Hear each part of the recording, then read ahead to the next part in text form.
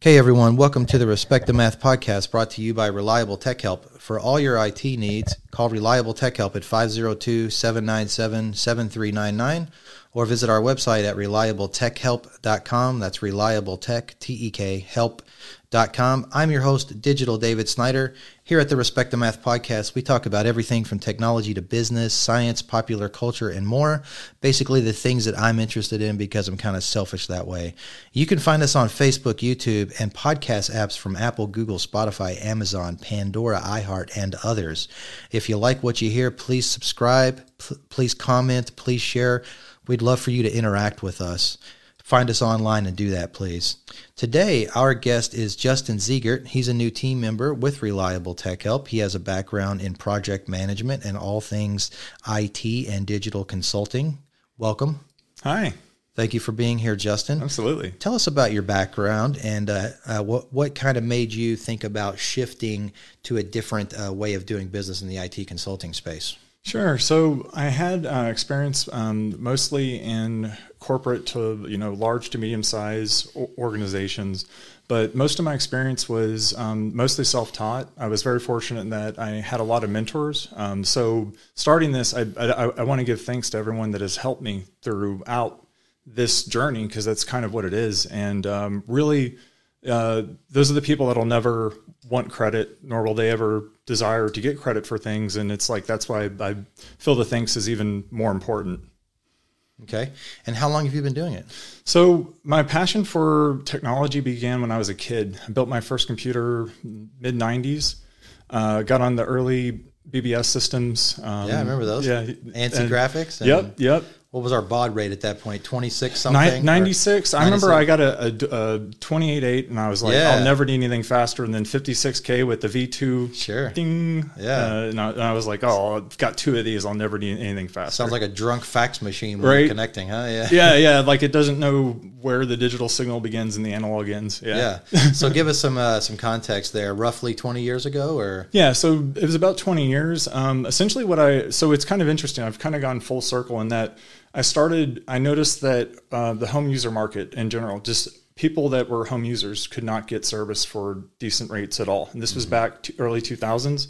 So I just started by word of mouth referrals, finding people that needed stuff done. And I just knew how to do it. I'd been helping people with essentially tech my entire life. I was teaching like different teachers in school how to do things just because for some reason, like there was a stigma and they didn't like to feel vulnerable. But if I was a kid showing them, they would let down their guard and actually learn some stuff. So it started at a very young age. Yeah. So for as long as you can remember, you've been tinkering and configuring and setting up. I was, many thanks to my parents, because I probably drove them nuts with all the things that I, sort of dismantled and like learned how to there was one rule though, and it was a really great rule. And it's that if you take something apart, you need to know how to put it back together and it work. Mm-hmm. That was a rule they set for you? Yeah. I like that. Kind of give you some guardrails to keep it. Yeah. Well, and that's the thing is like, I would look at something and be like, okay, I know I could take this apart, but can I put it back together? Yeah. So, and that spark kind of got me into essentially building my first complete PC when I was about 8. Wow. My parents were I was very fortunate. They helped me source the parts. Yeah. We did, it's kind of like a zombie build. Like this is back when like Compaq. Frankenstein computer. Yeah, it was like taking a power supply from a Compaq and then, finding a Mac piece that probably would never work in anything else. If you can remember them, give us some details. Were we processing in megahertz at that point? Or was that kilohertz? So my first build, I think, was like a 386. Okay. And that would have been megahertz, right? Yeah. Yeah. And then 486. And I remember it was like 266, the AMDs with the tri-core. That's a blast from the past. Or sorry, there was some kind of overclock gate that. Did we have kilobits of RAM at that point, or? I don't know if we had kilobits or megs yet, but I remember that I had someone I knew had a 1 gig like hard drive. Oh, and that was a big deal. Unheard of. Absolutely. That was like that person was set for life. And as now we look at a gig and it's like, that's one. A couple seconds audio in some cases. That's a fraction of the storage on our phone. Oh yeah. Which is really a supercomputer sitting in our pocket. Which is, and me thinking about back then is like, I always wanted something like that. Now it's like, it's a whole other, sort of can of worms. We take it for granted every day. We use 100%. it. We get mad at Siri when she doesn't answer us in like half a second. Or if the map doesn't refresh right away, then you pass the turn. Right? Yeah, it's not instant. Then like people forget that we used to like go to MapQuest and get directions and print them out, and then have your person like you had to have a co-pilot back then. Like on like doing all kinds of road trips. So so that kind of covers your background when you were a teenager. I'm assuming you went to University of Louisville like I did. Yep. Yeah, and tell us about your educational experience and your credentials there. Sure. So I was one of I joined a program. It was a FBI NSA compliant computer information security. Wow.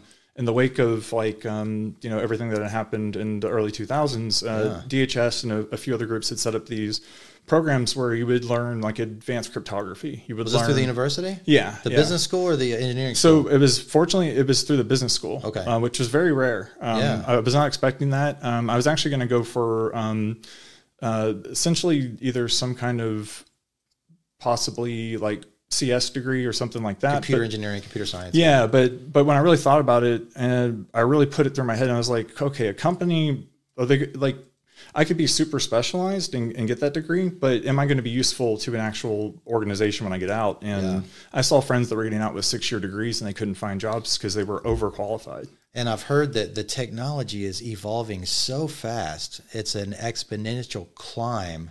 Mm-hmm. And you can spend 4 years of college specializing in something really good. And by the time you get your degree, it's obsolete. I mean, you know what I'm saying? Like that. So you need a more broad education. And thankfully you got that, right? Well, exactly. And really, this is the advice I give to anyone. If, don't let anyone try to convince you that you can't understand tech or work in tech. And, the college degree is not what helped me work in tech. It was getting on the ground experience, like seeing what can go wrong and how it can go wrong.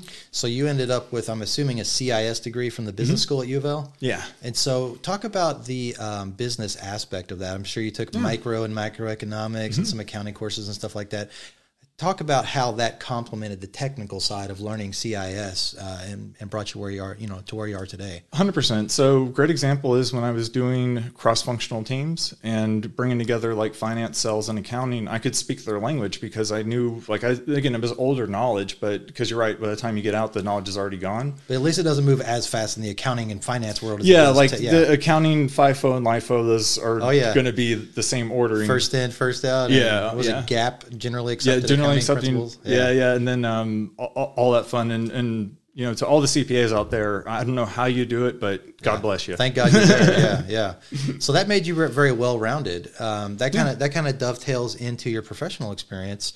You're not just an IT guy in the weeds dealing with all the technical ins and outs of IT stuff. You're also managing projects. You're leading people, correct? Mm-hmm. You're on the, we'll just talk about it, the project management and the people interaction side. So essentially, I was very fortunate, and the business school had a program. Specifically, they had a different path that was for project managers. And I had an amazing teacher, and I was taught all the basics of project management. Now, I was very much an unofficial project manager. It was that no one would usually stand up to say, okay, I'm going to be the technical lead and I'm going to manage the project because somehow I think that that's sane. Yeah. In hindsight now, I'm like, probably should have had a project manager for that. But did you get volunteered or?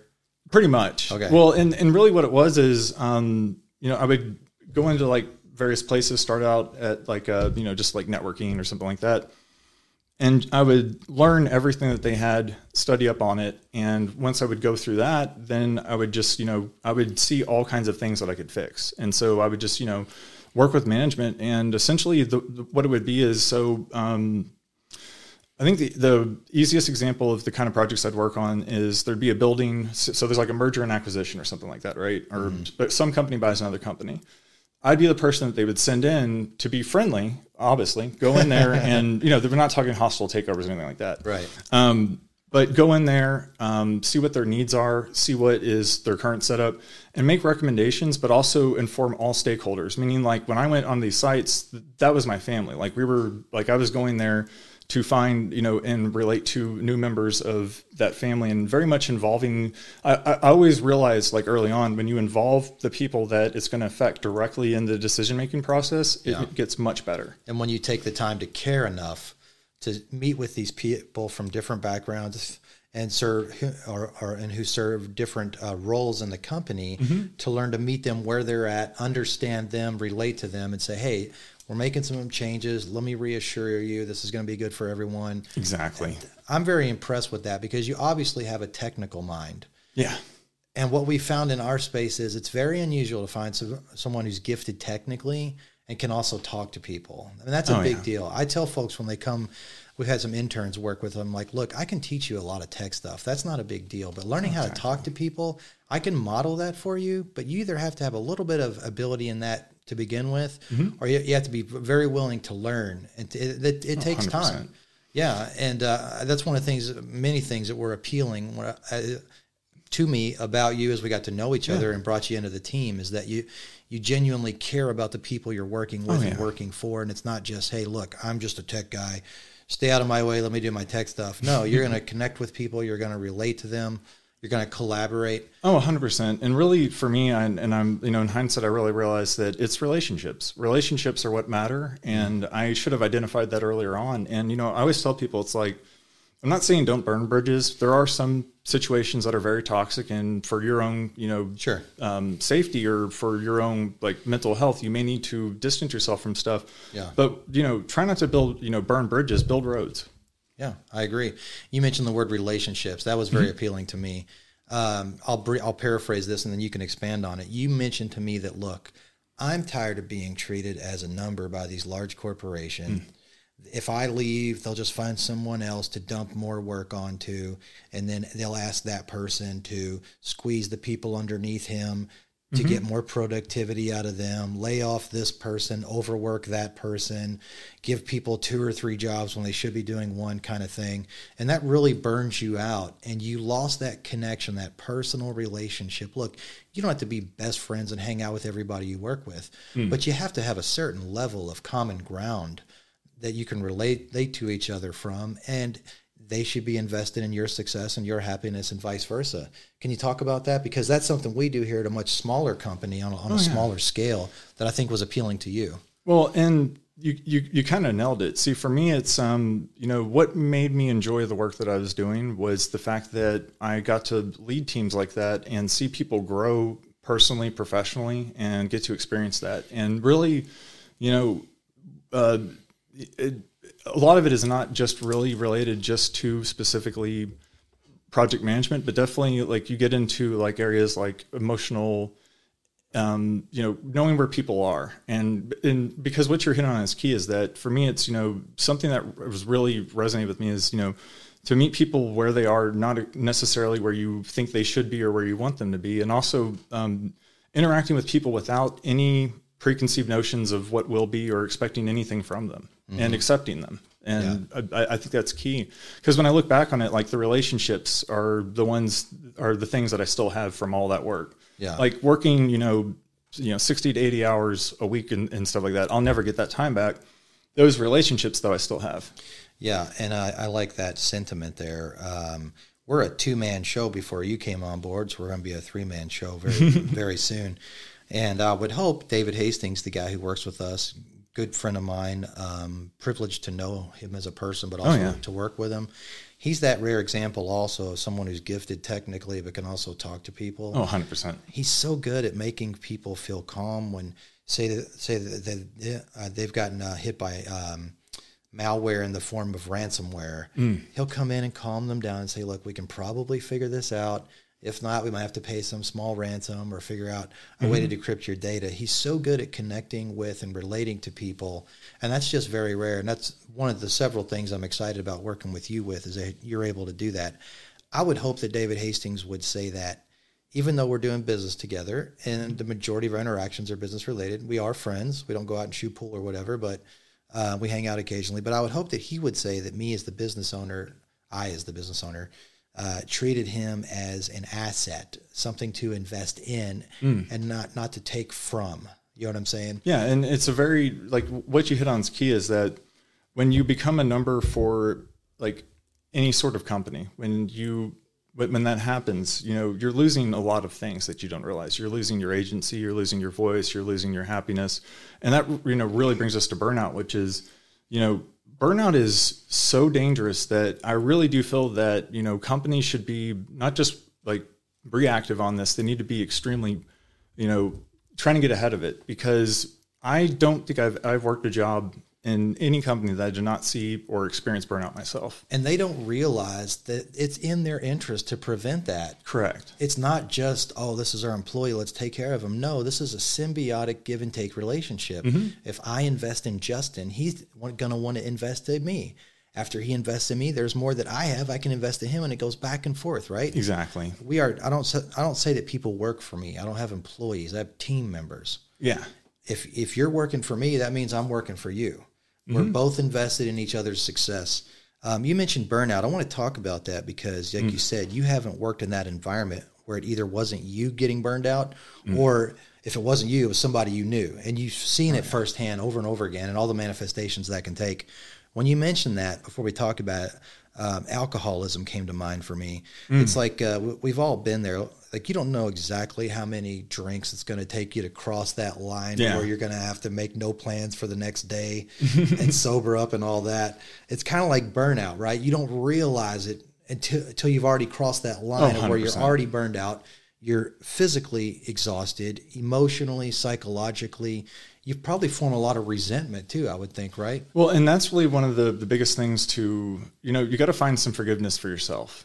Like, when you really, like, because you just kind of hit it, by the time you're burnt out, you're already past the point of where you could have likely stopped it. And I'm not saying to not give people hope. What I'm saying is recognize the symptoms earlier. And again, some basic things to look for is, frequently, like, if you're tired, exhausted all the time, you've got demands that are made of you that are unrealistic for any human being. And really what you were talking about earlier is, is your use of substances going up? Are you drinking more coffee? Are you drinking more liquor at night? Are you doing things like that? And then looking at that in its whole, you can kind of see like what's going on. But it's key because you're right. Once you've gone to the point of burnout, you're already burnt out. And so from there, it's healing. And really, it involves a lot of self-care, self-reflection, and really just kind of burying all hatchets. Like, I think that's crucial. That kind of mindset, because when you get into it's someone else, it's not me, that's a clever way to go into some forms of like, sort of like trying to act like it's not as big as it is. To minimize it and try to rationalize it. Exactly. And really that gets into another thing is that most of the burnout that I saw was the internalized failure that people felt, like that I felt.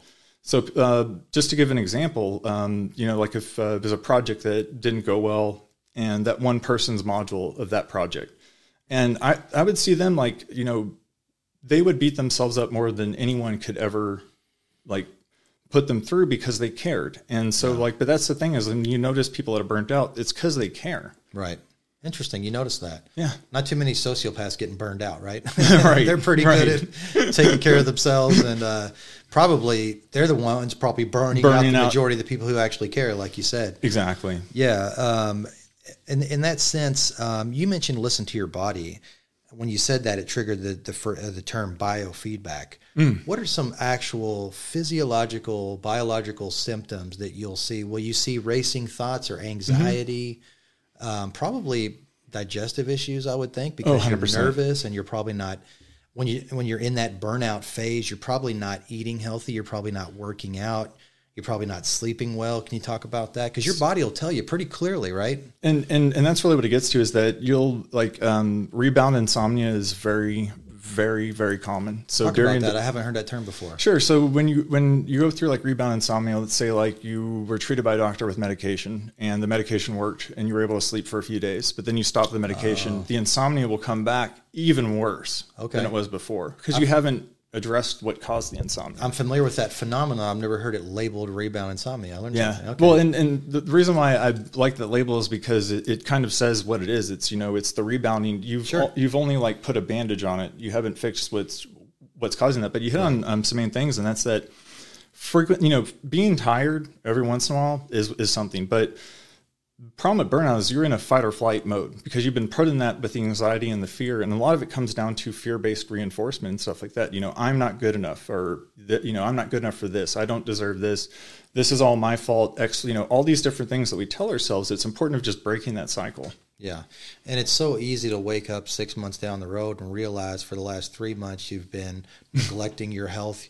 You've been eating a bad diet, not taking care of yourself, and probably from a social standpoint, probably not as connected to your friends and your family outside of work. And those are all essential things to help you find balance and happiness, right? And that's really another one of the signs is, if you notice yourself not calling friends on their birthdays or, making excuses like I'm too busy, that's one I used to do all the time. Yeah. And because that's key is because when you're burnt out, there's a lot of guilt too that you carry during the burnout because that, you could do things a certain way, but you feel trapped but you don't see the trap. So when because you don't see that trap, you just keep walking back into it. I heard someone say it's hard to read the label on the jar when you're inside the jar.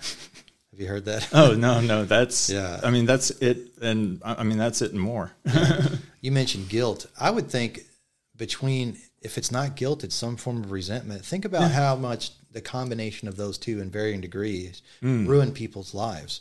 I mean, we all know that person who was a company man or a company woman. They worked 35 years for Philip Morris or whatever it might be. And they come home and they've got this nice 401k balance and a pension and all that, but they're miserable.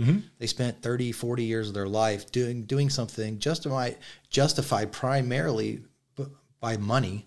Yeah. Right. There might be some status that goes along with being an executive or, a prominent person, but outside of that, they've basically traded away the best years of their lives or the majority of it 100% for a financial. And then here's the thing. My dad's an example of this. He came home and retired and did nothing. He was dead in 2 years. Yeah. How sad is that? That's surprisingly, that's very common. Particularly in men, but generally in men too. Yes, I've been reading that when people reach retirement, it's like they feel like a lack of purpose. And that gets to burnout too, is I realized the cause of burnout for me was a lack of general purpose on what I was doing in my life. And it's because I didn't have a healthy source to pull from. So I was disconnected from, just like you mentioned, family and friends that could have pulled me out of that situation. I used the work as an excuse for everything. Like, oh, my health is bad, but it's the work. Yeah. So it comes down to that game. Yeah. Really, it just takes a lot of reflecting on oneself and really just asking yourself, again, it comes down to you got to be able to forgive yourself. Yeah. Yeah. They say charity starts at home. I think everybody has to look deep inside and try to be honest with yourself and get some objectivity and some insight and say that, most folks that treat other people bad have negative opinions of themselves. And that could be for a number of reasons. Oh, 100%. Yeah. We were talking briefly about the specific symptoms of burnout.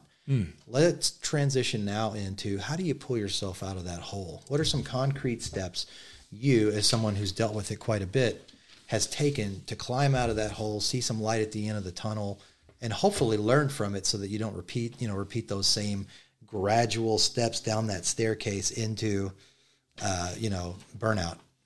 Absolutely. And so, really it comes down to, for me, it was, exploring myself, really asking myself, what makes me happy?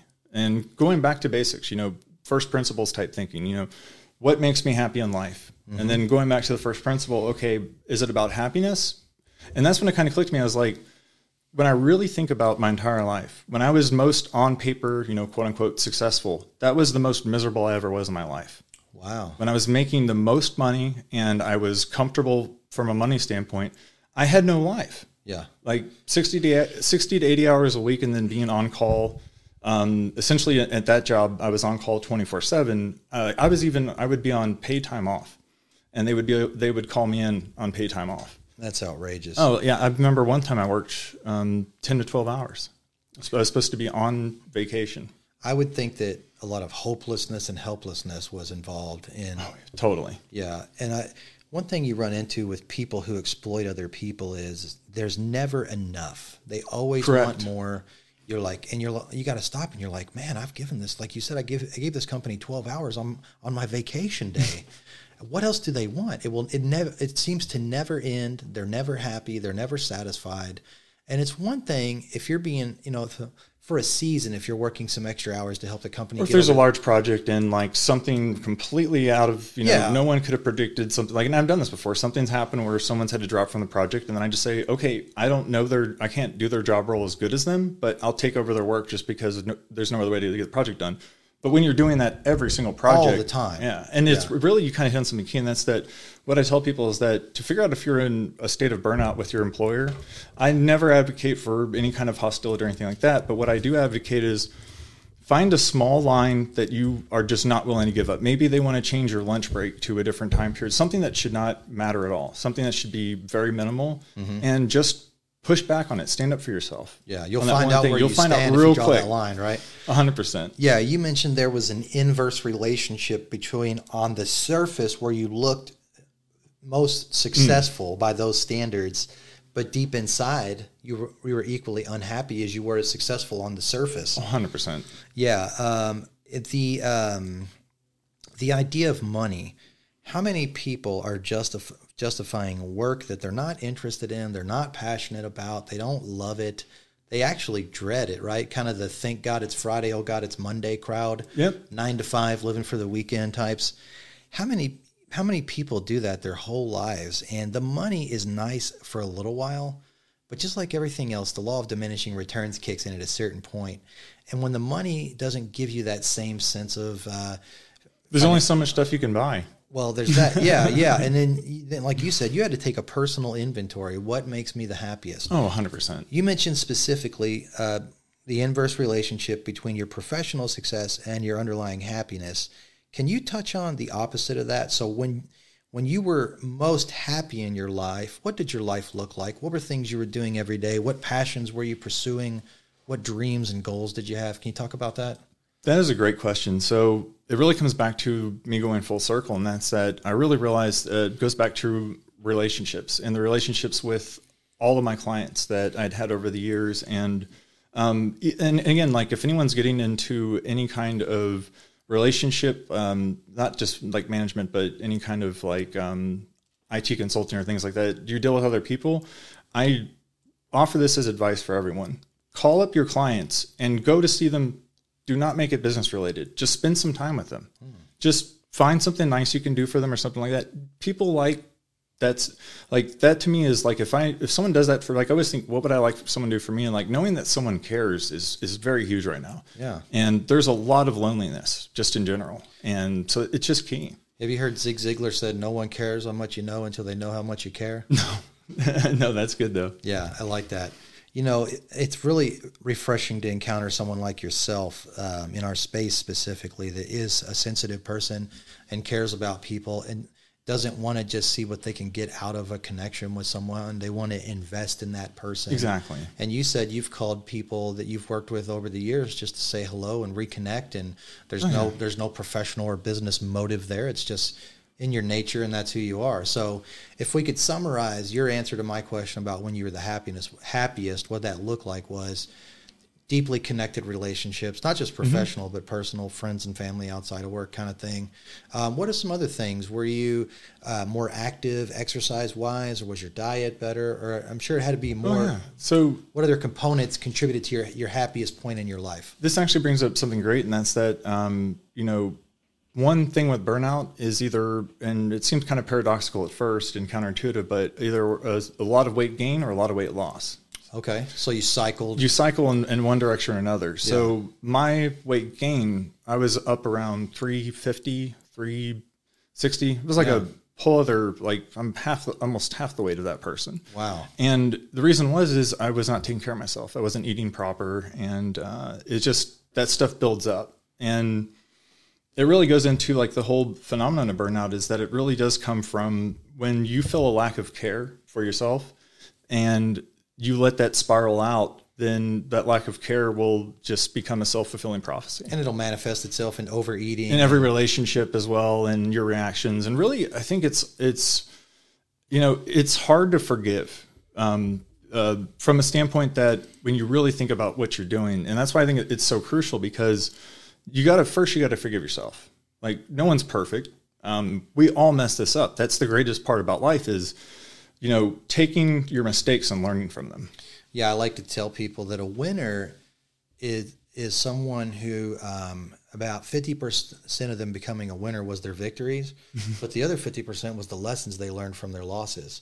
Exactly. And a loss only turns you into a loser if you don't learn something from that loss. I think that's an important distinction. I didn't want to bring this up because we've talked about it, but you brought it up, so I think it's fair game now. Yeah. And I'm glad you did, because I think the weight loss and the struggle with weight and diet that you've dealt with can impact someone's life who's listening. So if you don't mind, can we talk about that for a few minutes? Absolutely. So at your peak, you were 350, you said. About 350, 360. Okay. I was about to be put on all kinds of medications. About what age were you when you hit that peak? Approximately. Say around 30, like mid-30s. Okay. And I'm assuming this is something you've struggled with for a long time. Weight issues had been a massive part of my life. Really, I had an unhealthy relationship to food.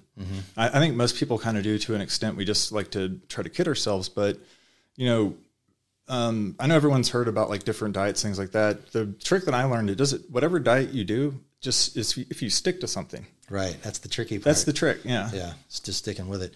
So at your peak, you were 350 and you're about 6'3", 6'4". Okay. So you're a big guy anyways. Yeah. But you didn't let that be an excuse. You realized you had a problem and you want to be on medication for the rest of your life and set yourself up for all the comorbidities of obesity and diabetes and heart disease, COPD, pulmonary issue, all that stuff goes hand in hand. What was your AA calls it bottoming out, right? Yeah. Hitting rock bottom.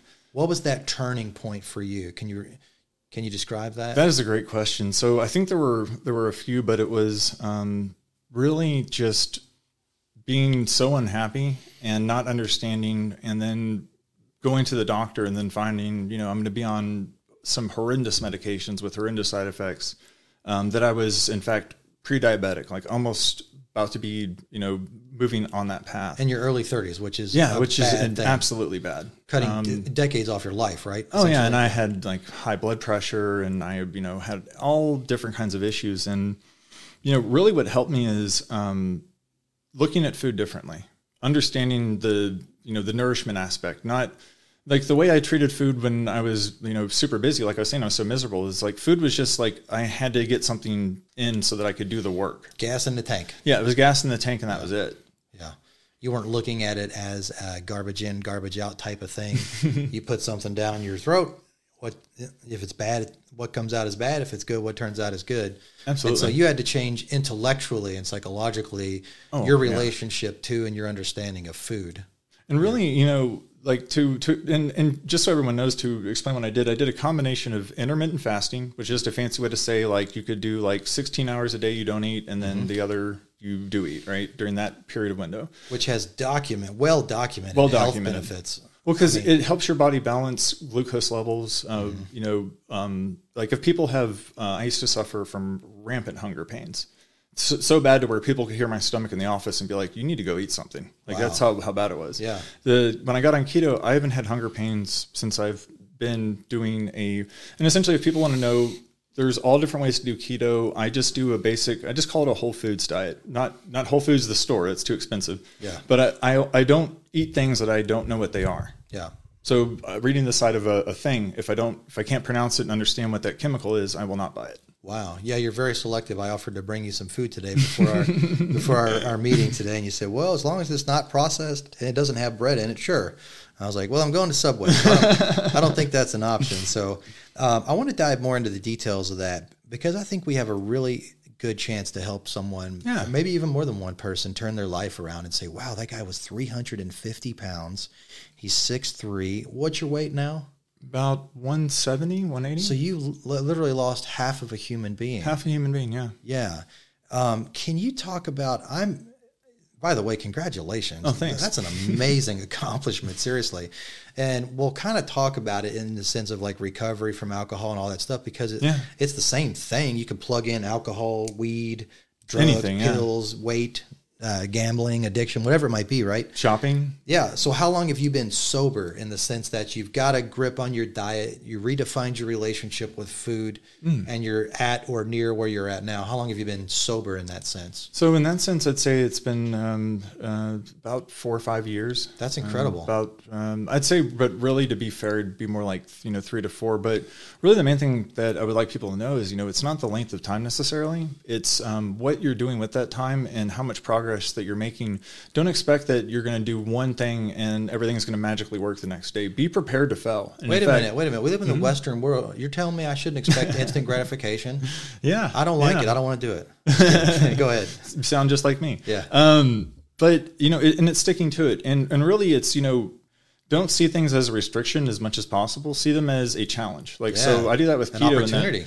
So exactly what I do with keto is because you can't have sugar, refined sugar, I find natural sweeteners, which are better for you anyway. What are some examples of those? Give us some examples of natural sweeteners. There's a sweetener called allulose. It's ALLOUSE. I'm not pronouncing it correctly, but it's from fruit rind. And then there's monk fruit, which is a very famous one. There's is stevia an example? Or? Stevia is sort of, there's some debate on that, but ones to avoid, avoid saccharin, avoid aspartame, which will give you, I think, brain tumors on that one. I've heard that, yeah. And it's really also, there's people that are sensitive to things in that, phenolphthaleins, or however you pronounce that.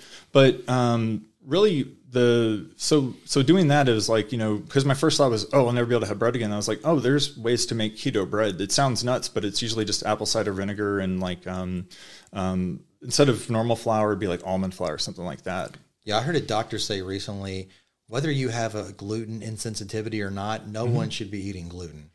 That's the way I feel, and I did make my switch over to gluten-free, and I did notice an immediate change because I suspected something like Crohn's or something one with the C, celiacs. And I'd suspected that was an issue, but again, this relates to burnout too, is that with burnout, digestion is normally one of the first signs. And this is what I want people to think about is if you visualize work right now, and your stomach just churned, you're probably burnt out. Yeah, that's a good one. Yeah, it doesn't take much to figure out those not so subtle cues that your body and your mind are sending to you, right? 100%. I mean, if you're yawning all day long and you're sucking down power bars and Red Bull just to get through your day, you probably need to take a personal inventory, right? 100%. And see, what are you doing diet-wise, exercise-wise, work-life balance is a big one. 100%. Yeah. So let's get back to the 350 pounds. So you lost half of yourself. And don't talk about anything you're not comfortable talking about. But is there anything in your, growing up as a kid, did you get bullied in school? Did you're taking this inventory of yourself. You're making these life changes. Did you find anything that happened to you that you kind of internalized and then externalized in the form of having an unhealthy relationship with food? Oh, absolutely. A lot of it was, my parents did an amazing job, and they did everything. They always made sure to put food on, made sure that we were fed. But when, and you'll notice this in certain families, but food is very much like, whoever gets the food first eats the food, right? Things like that. So some things like that definitely play a role. And I think just most people in general, we tend to have an unhealthy relationship with food overall because we've become detached from the source, like where it was from, like where it was raised and where it's from. And whenever that happens, it develops into a very unhealthy type of situation. So for me personal, I definitely think there's some stuff for sure. I think and everyone dealing with things will notice something from their, distant past or something that affects that. But for me, it was more not understanding food, and really ignorance. Yeah, it was complete ignorance. Yeah, 100%. Yeah. And we had Dr. Mike Norman on the show a couple months ago, and he's a chiropractor, but he also focuses on holistic approaches to health and healing. And he was talking about if you had any idea about what they were putting in most food that we eat every day, you would throw up. He was like all these, and it goes deeper than that. It's not just the processing part of preparing the food and distributing it. It goes down to what they put in the soil where the crops are being grown, what they're spraying the crops with, how they dry the wheat, what they're force feeding the animals that are being raised in farming situations. That was a real eye-opener for me. He mentioned specifically we eat a lot of cows, particularly in this country, steak, beef, hamburgers, all that kind of stuff. He said that we are force-feeding cows to eat something they would not naturally eat. Yeah. And that's basically grass and grain. He's like, in the wild, they eat some of that, but they don't eat it exclusively. And so humans don't eat that stuff, if left to their own devices, going back to like a primitive setting, tens of thousands of years ago. But so if you eat something that's in turn eating something that's bad for you, you're eating what's bad for you. 100%. And we don't realize that because of, farming is a big part of our culture and our agricultural system and the political system. And there's plenty of lobbyists and lawyers and corporations with vested interest in keeping it that way. Can you talk about, you mentioned you don't eat anything you don't understand. I remember that struck me when you said that. So you're literally scrutinizing, if you're looking at that. I'm researching. So I found a chemical the other day. It was like a form of anything, anytime you see on a label and there's the word pyro, you should be concerned. Okay, talk about that. Obviously it means fire, but so like pyrogenic effects, like things that can have different effects. But essentially to me, it sets off an alert that something is reactive because it's got pyro in it. So it was like it was an ingredient that had that in it. I go look it up, and the FDA said that it is not to be listed in things called all natural. The product was literally labeled keto, all natural for keto. Yeah. And it was like, so it was violating FDA packaging guidelines. Right. Obviously, I'm not going to be able to call into where I got that from and try to explain that to like someone, but it was things like that were eye-opening because I had gone so long with like, oh, well, the manufacturers can't get away with doing that kind of stuff. And then really looking into it, it's not saying like you need to be skeptical, like you can't eat like family cooking or like family cooked meals. Is like you've got to like be able to like be a little bit lenient on things like that. To be realistic. You got to be realistic, because otherwise you're not going to eat. Yeah.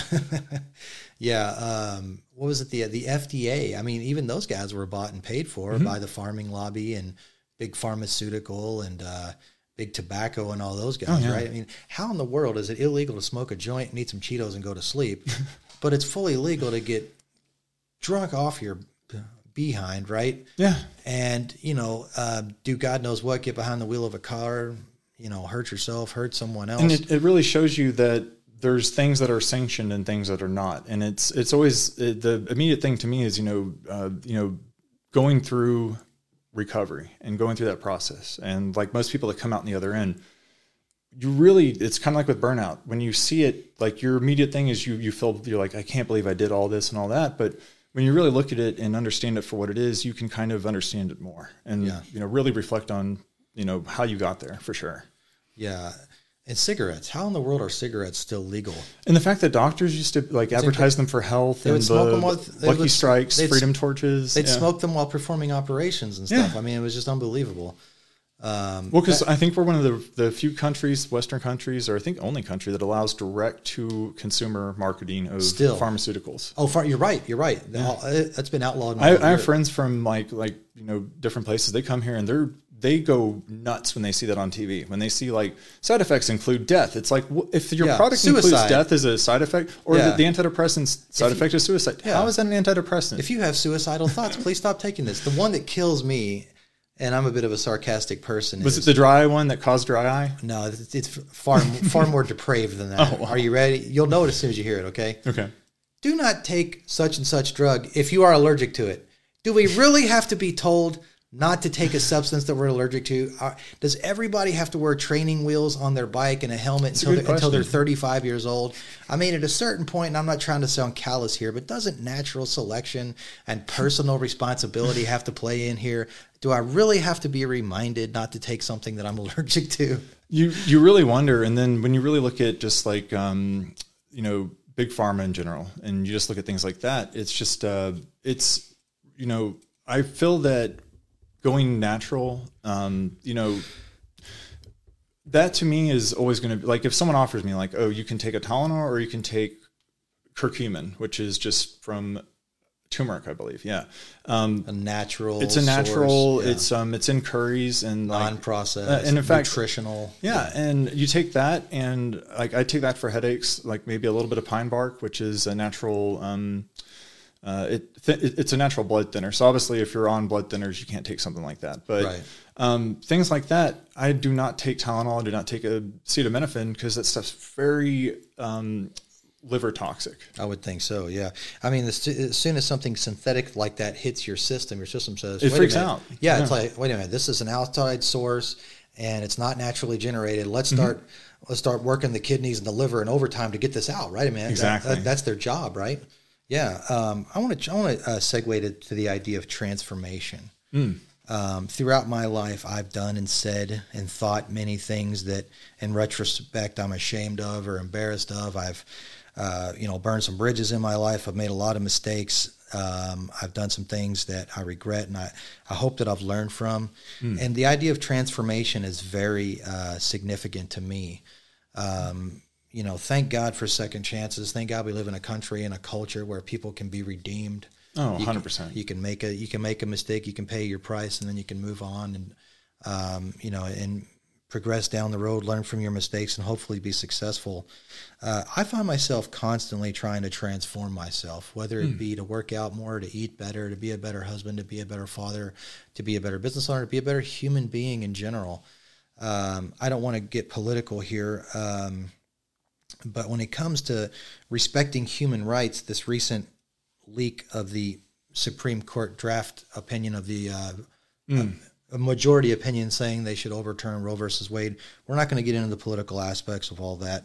I will say that as a human being who values human decency, human dignity, the potential in everyone, fundamental human rights, which should be the free speech, freedom of expression, freedom of association, freedom to practice the religion that you would like to practice or no religion, freedom to participate in the governing class, which makes decisions that impact us all every day, whether you want to be a politician yourself or support some campaign for a politician who's going to represent you. This Supreme Court decision is very troubling to me, only for one reason, and I think that we've come a long way in this country from the Founding Fathers' original vision of life, liberty, and the pursuit of happiness.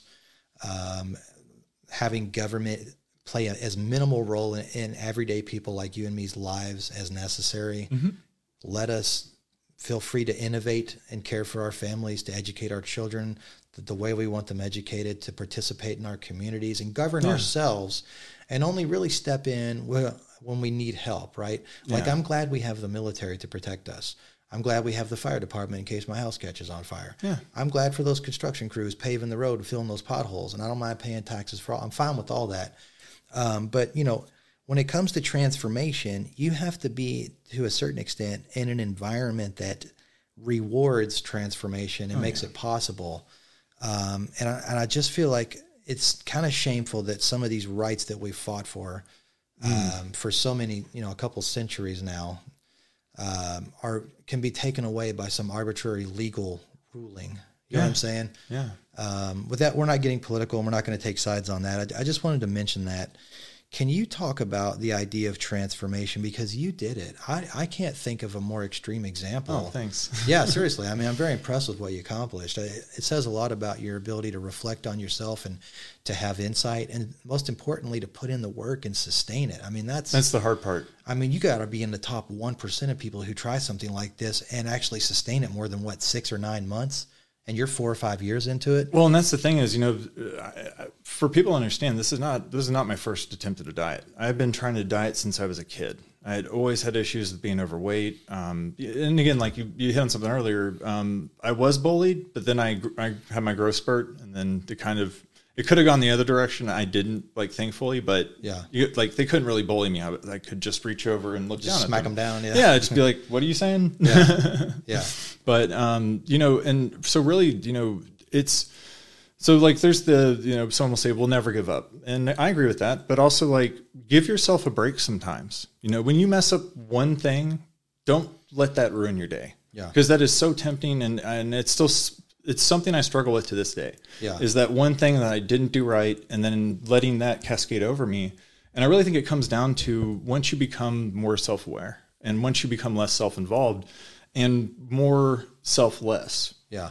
It really becomes more clear, who we really are. And that's, we're all we're all one. We're all in this together. Exactly. My actions impact yours. 100%. And we should all be invested in each other. Yeah. Well, and think about like what world do we want to leave for our kids or, our nieces and nephews, that's what really kind of woke me up on my journey was thinking about my nephews, the world that they're going to have, thinking about my nieces, the world that they're going to have. And that really sobered me up. Like on so many levels, like I was like, okay, I'm calling my own BS on all this stuff.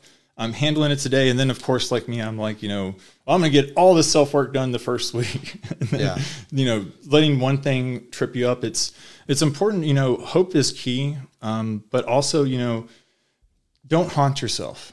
And I think this is key because I haunted myself for years. And what I'm getting at is that you're going to be your biggest critic out of anyone that could ever criticize you ever, because you know how to push your own buttons better than anyone else can. Yeah. And, people don't realize it, but you can gaslight yourself. And I gaslit myself for years. The worst lies are the ones we tell ourselves. 100%. Telling myself I was happy, telling myself this is worth the money to do and not have a life. That I'm not going to have a life now for my 30s, but in my 40s, I'll be able to be an executive or retire or something. Yeah. And then really realizing, that's part of the burnout process is when the cynicism, and it's another key that I should have talked earlier, is cynicism. And I'm not talking like some people are just generally, cynical, and that's fine. Yeah. But when it borders nihilism, when you hit that border is when you really need to step back and don't think that all this is going to get resolved in one day, and really just, show yourself some love. Yeah. You really got to, self-care involves, really finding some love for yourself. It's really hard to do and balance the line between narcissism for some people too. You mentioned managing failure. I think I heard someone say failure is not final and success is not inevitable. So my favorite in project management was, and management used to hate when I say this, but it was failure is always an option. Yeah. That would be how I'd start most meetings, because what I was getting at is that, most project managers don't plan for failure. Yeah. And it's not like I planned for projects to fail. What I'm getting at is that they do blue sky on everything. Yeah. And when they blue sky everything, when nothing even gets close to the sky, they freak out. Right. So instead of blue skying everything, saying, blue sky just being this is the dream of what it's going to look like. Yeah. I don't know what you would call it, but it was, get your head in the clouds, but your feet are still on the ground. Exactly. Yeah. Well, and it was more like I would go through not necessarily like worst case, but I would always look at, this could fail, but we've got a plan if this happens. Yeah. And then that means that our team is more confident. So the chance of it failing is a lot less likely. Yeah, that's great. I wanted to segue to our the nonprofit that we started. It's called See Good to Be Good. Yeah.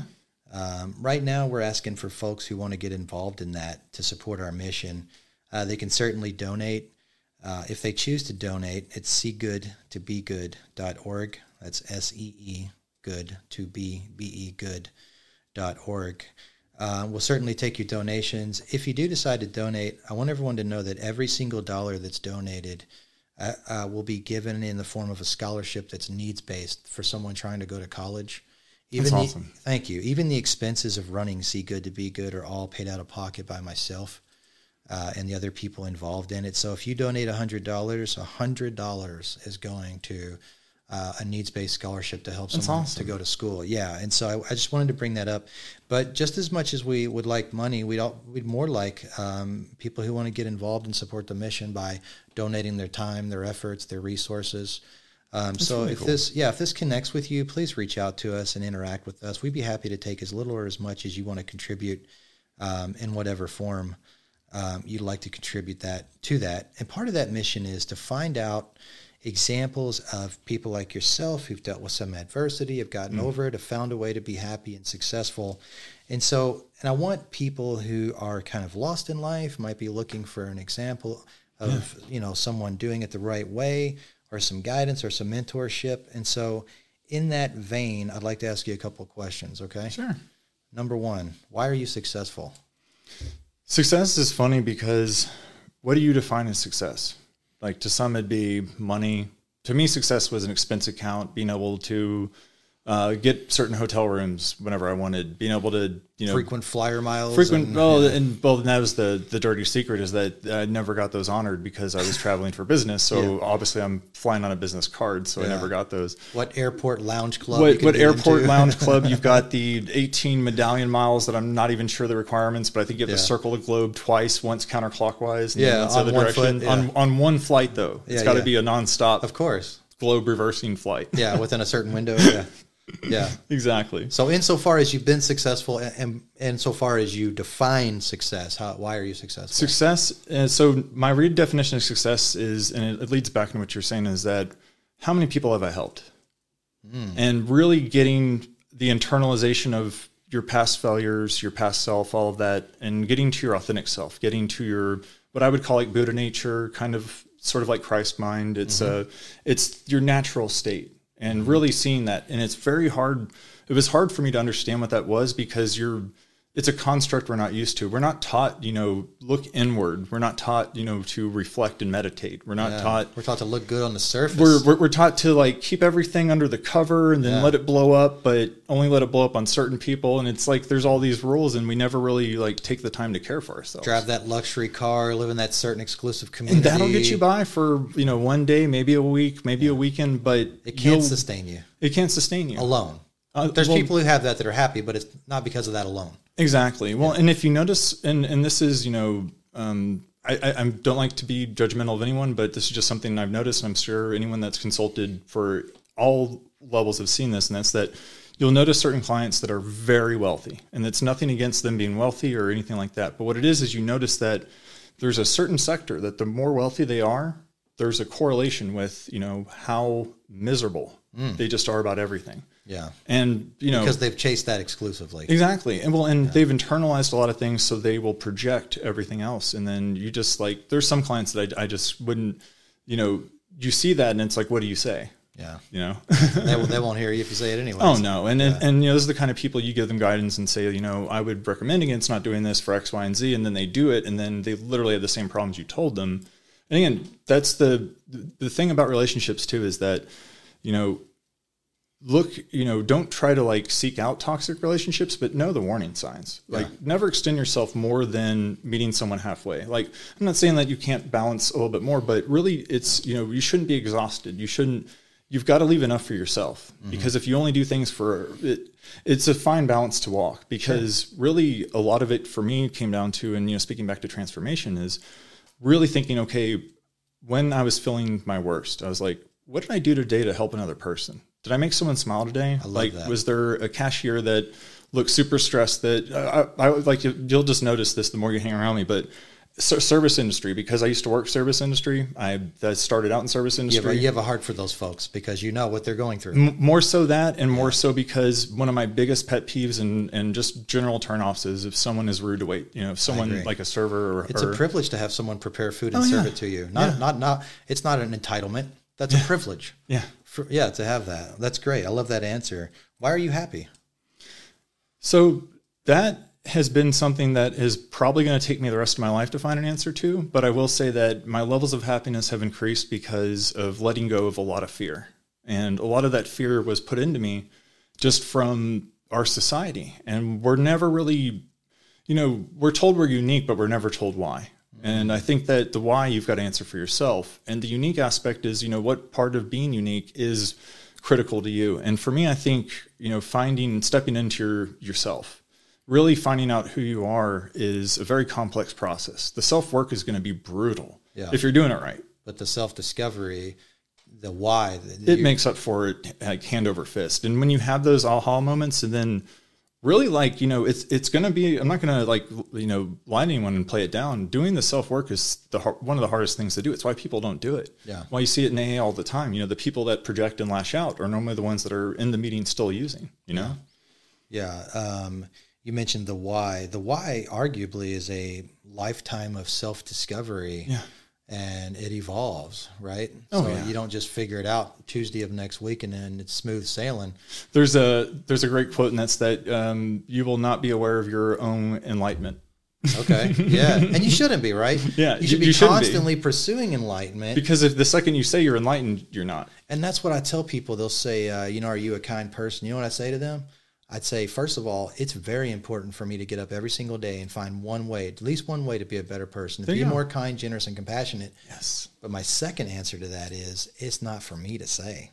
Ask the people who interact with me. Yeah. I would hope that they would say that. Yeah. It's for me to do, not for me to say, and for me to pursue and not to claim, right? Yeah. So we're in the same space there. And that's my mindset too. And you really hit on something key, and that's that start with small steps. Like, you don't need to fix the world today. Mm-hmm. Like, that was one of the hardest things for me to get through my head. Was I was always like, I got to have everything sorted or I can't do anything. Yeah. And a small step like that is like, and I ask myself this all the time. It's, what could I have done better today? Not judging myself, not getting, completely immersed in it. Healthy, constructive criticism and reflection. Exactly. Yeah. And using that to gauge yourself and, say, oh, I can do a little work here, but it doesn't need to bother me for the rest of the night. Yeah. Now that you're successful and happy to the extent that you are, what obligation do you feel to help other people as you pursue that path? Specifically that. I feel that and this is really, it's key that I say this, and it's important to acknowledge for me, like to thank everyone who has gotten me to where I am, all the amazing people that mentored me, even the people that didn't treat me well. I learned just as much from them as someone who actually did in many aspects, because I knew what to watch for.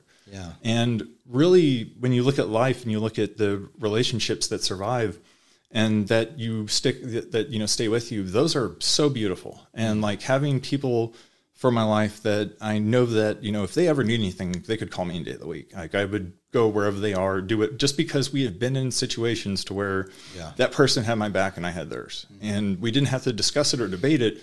We're decent people. We figured that's how everyone else operated. Isn't that a great place to be, to have that, to know that you've invested in someone else and they've invested in you, and if the crap hit the fan one day, you'd go take it for them and they'd take it for you. That's a great answer. I like that. I would like to reiterate that Justin Zegart is the newest IT consultant here at Reliable Tech Help. Reliable Tech Help does sponsor the Respect the Math podcast. For all your IT needs, please visit reliabletechhelp.com. That's spelled reliable, tech, T-E-K, help.com, or you can call us at 502-797-7399. In keeping with that theme, you brought a few tips that people can do to instantly improve their security online and protect their information and their identity. You want to talk about those briefly? Absolutely. So, and not to get super overtly technical, just to go over, you may have heard some of these buzzwords, but these are just some things that you can do today that are just you're going to, for the amount of effort you'll put in this, you're going to get back a lot more. Cool. And that's looking into, if you've ever signed up for like a bank account or anything, and you've heard of multi-factor, also known as two-factor, where you have that one-time use like string of numbers and you put that in, turning that on and, using something I would recommend possibly, there's a great one called Authy is good. But using something like that and enabling that, it essentially means if someone took your account password, they wouldn't be able to log in without that code. So that step right there, it adds a second layer, and, adding that reduces, it's called your attack surface, but it's just how vulnerable you are. It immediately will, it'll reduce that. And it's normally very simple for most services, and most services are actually now enforcing this. Right. So tip one is turn on two-factor authentication for all your accounts. And then the other part of that is to, if you've got all your stuff in a spreadsheet, all your passwords, is to start using a password manager and just have something secure, encrypted, password protected itself. Precisely. Something like a Bitwarden, LastPass, although I'm a little on the fence with them. Bitwarden's, for anyone who doesn't know, it's, open source. I won't go into what that means, but it's inspected by lots of people. It's not, made by a certain group to sell, although they do have a paid version. But the password manager, it's easier to remember one password that's super strong versus all of your passwords. And that's the advantage there. But the main one that, I really think people should really think about is, there's a lot of fraud going on right now. And really since, everything went down with the pandemic, I had noticed a spike in fraud. And a lot of this that I'd seen could be prevented with one simple thing. That's if you haven't, look into freezing your actual credit. So freezing your credit, because you shouldn't have your credit open to have someone immediately be able to pull it at any time. There's just not a need. Open an account in your name. And also change your title on your house. Do God knows correct. what, right? Yeah. And also opt out of pre-authorized credit card mailers. There's a form and a process you can do. And and I'll see, I've got a guide on doing it. So maybe we can just grab a few things, but those are the main ones, because the main attacks that you'll see is people will, go into mailboxes, they'll get the offers for the credit card and then start working through that person's ID. But just so, again, freezing your, freeze your TransUnion, your Experian, whatever it is. Yeah, because you don't need to be able to pull that at any time. And also, you can also temporarily unfreeze it too if you need to apply for an account or something. Precisely. Yeah. And that was the key moment that kind of hit me is, when I realized that, I don't need this open all the time. It's kind of like leaving your front door open all the time. It's like having a door with a lock on it, never locking the door. Exactly. Yeah, great. Any other tips, or is that? Well, so that would be from the technical side. I would say, really some advice that I would really like to give for people is, just some sort of mantras that I have. And that's that, the person that looks for goodness in others will find it. Just like the person that looks for the bad in others will find it too. Yeah. It's about perspective, kind of like glass half full. Yeah. Have you heard the Henry Ford quote, whether you think you can or you think you cannot, you are always right? Oh, yeah. Well, and, the other thing is, when we come into times of all kinds of turbulence and like all kinds of just absolute chaos, really think about this, looking for the lesson hidden side of what you're facing, like inside of the actual difficulty. So looking for the lesson there, because that was one that really took me a lot to learn, is that, maybe I'm being challenged with this one thing to be better at something later on. And then really, another one that's great is, don't let others define your self-worth. And just think in period, either monetarily or on a relationship level anyway. Define that clearly from yourself and take ownership of that, because if you don't, someone will define it for you. Someone will define it for you, and then you will be way undervalued. You will not like what their definition. Oh, you will not like it at all. And, really, and this is been one of the hardest ones for me is, don't internalize failure. Learn from it. Yeah. So failure is a part of life. And if you're always worried about failing, then you're going to fail even more because you haven't learned and taken the time. And you can't grow without failure. It just 100%. Doesn't work that way. I've learned more from my mistakes than my successes. Yeah, I agree. Yeah. Well, that's great. Thanks, Justin. I like to close our show with an inspiring quote. And those who know me know I'm pretty into physics and math and that kind of thing.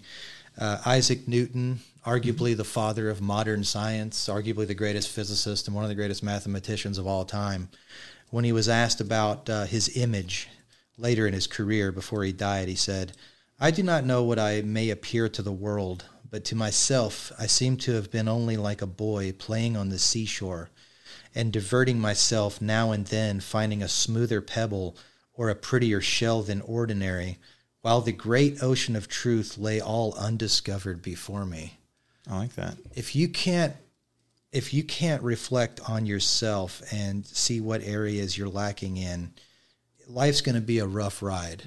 And this guy is arguably the greatest scientist / physicist of all time. And after he gave us gravity and calculus and the laws of motion, I mean, everything we needed to land a man on the moon, and set up the great minds like Albert Einstein and the quantum physics guys like Niels Bohr and Heisenberg. I was actually there's a Niels Bohr quote, and that's, when talking about quantum, he said, mathematics are not enough. You need to use poetry.